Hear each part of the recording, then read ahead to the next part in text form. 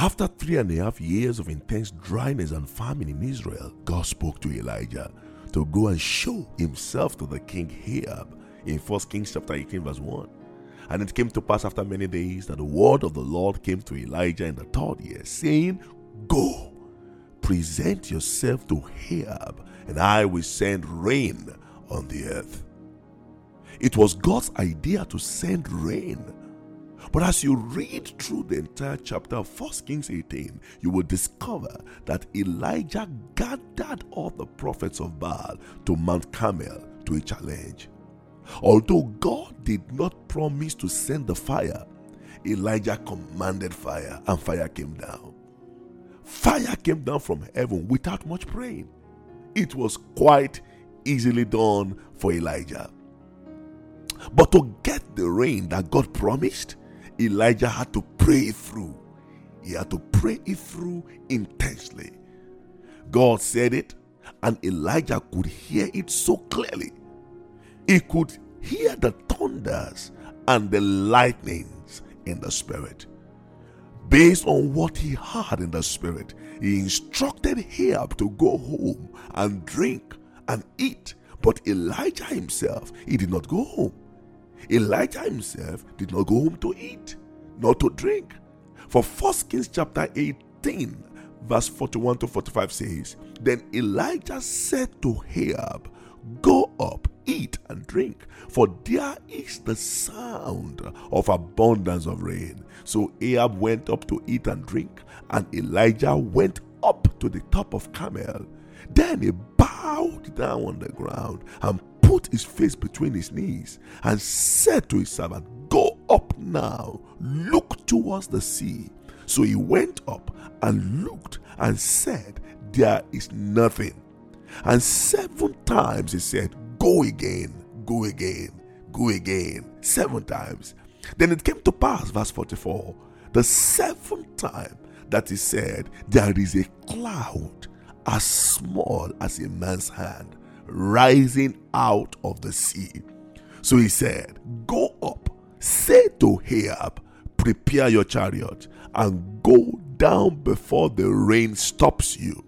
Verse 45, Now it happened in the meantime that the sky became black with clouds and wind, and there was a heavy rain. Friends, the promise of rain was directly from God. It was not through a prophet or an apostle or a pastor. It was directly from God himself to Elijah. And yet Elijah had to go out of the comfort zone. He had to go up Mount Carmel.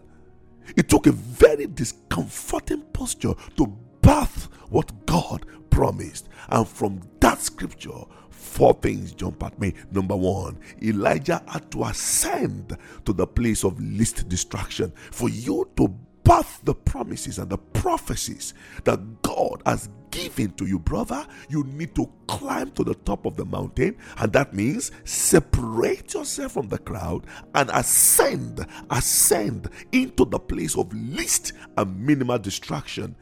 That's how you initiate the process. You start the process of birthing the prophecies. Number 2, take the right posture in the spirit. That's the second point. Arriving at the top of Mount Carmel is not enough. You must take a posture that commands heaven's attention. Are you not amazed at the effort required to get the promises and direct word from the Lord to a prophet? It took him first of all to the mountaintop, and there on Mount Carmel it took a posture. It was not trivial. It was not simple. Friends, the reason for the delay in the fulfillment of amazing prophetic words released from heaven to many Christians is because we have followed the crowd to eat and drink. We have followed Ahab to eat and drink when we should be on Mount Carmel praying to translate the sound we have heard in the realms of the spirit into the natural. Some people who have even ascended to the mountaintop, are too stiff to take a critical posture in the spirit that will empower and enable them to pray into the natural that which they can already hear in the spirit. Elijah could hear the sound of abundance of rain, but he needed to take a posture that would translate the sound to water drops from the heavens. Many people can hear the sound of their miracles, and sometimes the sound of their miracles can be so close to them that they even tell people around them, they tell people, I can hear the sound of my baby. I can hear the sound of the great things God wants to do. I can hear the sound of the breakthrough. I can hear the sound of my growth in Christ Jesus. I can see that something supernatural is about to happen. But the reality is that things in the realms of sound are not yet visible.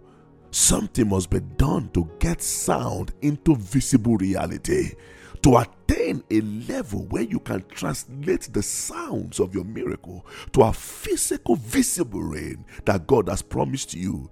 Then you must be ready to take a very serious posture in the spirit. Even when others are eating and drinking, you must pray through. Yes, you must pray through. Don't stay at the realm of sound. Elijah said, I can hear the sound of the abundance of rain. But he still had to climb. He still had to ascend to Mount Carmel to pray through. Number 3, focus intensely on the promises of God and the prophecies you have received. Elijah did not leave the place of prayer. While he had people to run back and forth, he stayed focused on the promise of God.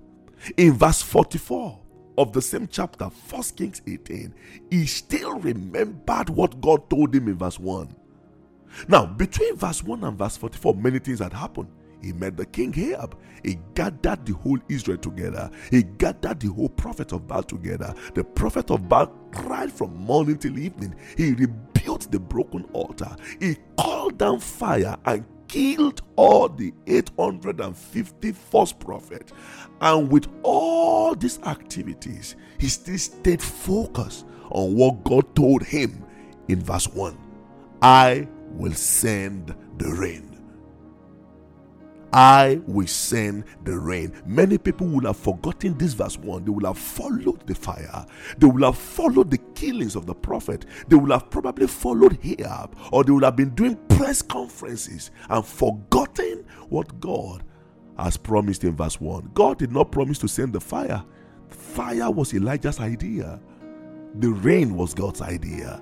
And many times we will have gone our own way. Elijah will have been doing fire conferences everywhere. Fire conferences. While God said, I will send the rain. Don't let the fire, the false prophets, the fraternity with kings and politicians distract you from the original promises and prophecies from God. Elijah stayed in that position, but sent someone else to look for the signs. Yes. He sent someone else to look for the signs. Where are the men that will stay in the place of prayer until that which God has promised them comes to pass?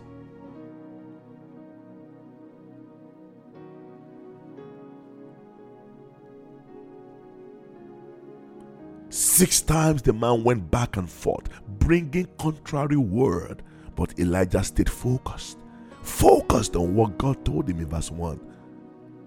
Friends, there are so many things that have come in between what God told you and what you are currently doing in life. Many of us have even forgotten the prophecies and specific promises that God gave to us years before. Elijah did not forget. God promised to send rain, but Elijah had to pray it through. The supernatural is released by God, and those who are spiritually inclined will hear the sound, and as they pray through, the sound will be translated into a visible manifestation of God's promises and prophecies in their lives. The sound must precede the rain. Before the disciples in the upper room saw and experienced the fire in Acts chapter 2, they first heard the sound of a mighty rushing wind invade the room. If you don't hear the sound, you are not close to the manifestation. No, you are not. Finally, understand the mystery of small spiritual signs. You must understand the mystery of small spiritual signs. When the servant returned with no so positive or great news, Elijah was satisfied. A cloud as small as a man's hand rising out of the sea was okay for Elijah. The rain that will cover the entire nation started as a small sign. The revival that will cover the entire Europe may start like a cloud as small as a man's hand. The business that will feed 1,000 orphans and send tens of thousands of missionaries to unreached nations can start as small as a man's hand. The ministry that will extend to the nations of the earth may today be as small as a man's fist, but it is powerful enough to fulfill the agenda of heaven and cover the whole earth. The rain that God promised to send in verse 1 of the chapter first became a sound that Elijah could hear. And then when Elijah pressed on in the right posture in the spirit, the sound became like a small fist of a man rising out of the sea. Then it translated from what looked like a small fist of a man to the black sky with clouds and wind, and finally it turned to heavy rain that God promised in verse 1. Can you see the progression of prophecies? Can you see how prophecies come to pass? Can you see the different stages that prophecies have to go through before they come to pass? From the promise, the Rhema word of God, the direct prophecy from God, it becomes a sound audible enough for only those who have ears in the spirit to hear. And then it translates into a small, insignificant fist of a man's hand that the natural man can see. And as you press in and pray through, it becomes a black sky with clouds and wind. And finally, it turns into the promised rain. Into the promised rain. If you cannot pray through these stages, the prophecies will remain in the realm of the Rhema word of God. Friends, many prophecies and precious promises are hanging over your head. Some are delayed. This is the time to pray through. Rise. I charge you to rise. Ascend to thy Mount Carmel. Ascend to thy Mount Carmel. Take a posture in the spirit. That posture may be praying in tongues for hours. That posture may be prayer walk. That posture may be rising late in the night and falling on your face and crying before the Lord. Whatever the posture may mean to you, rise, my dear friend. Ascend to thy Mount Carmel. Take a posture in the spirit and pray through. Pray through to translate the spoken word of God, the prophecies, the precious promises that God has given unto you. Pray through to translate them concerning your life, concerning your marriage, concerning your ministry, concerning your children. Pray through to translate them into the visible manifestation of the promises of God. I want to charge you today, brothers and sisters. Spend time with the Lord. Pray through.